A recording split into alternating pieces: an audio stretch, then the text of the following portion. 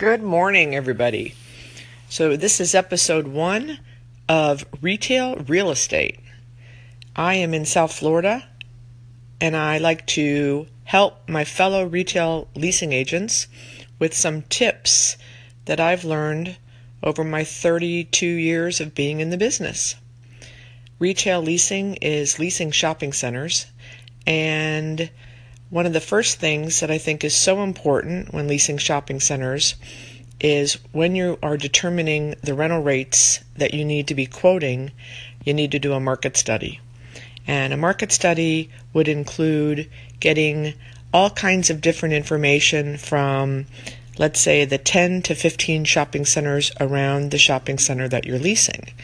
So understanding the age of the property, how many square feet of vacancy they have, what kind of deals they're doing. And the best way to get that information is not through LoopNet and CoStar, but it's by having a great relationship with your neighborhood leasing agent. I recommend that you take that person out for coffee at least once a quarter.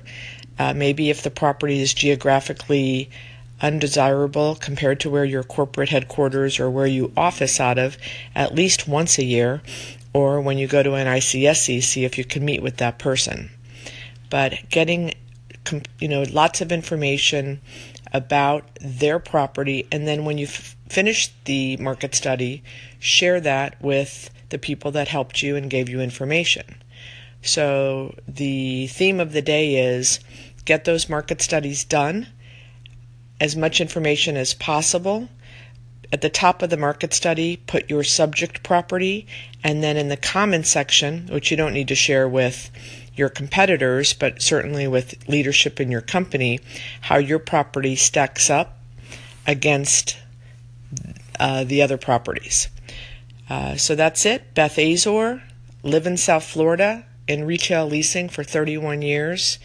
Ciao. Have a great week. Bye-bye.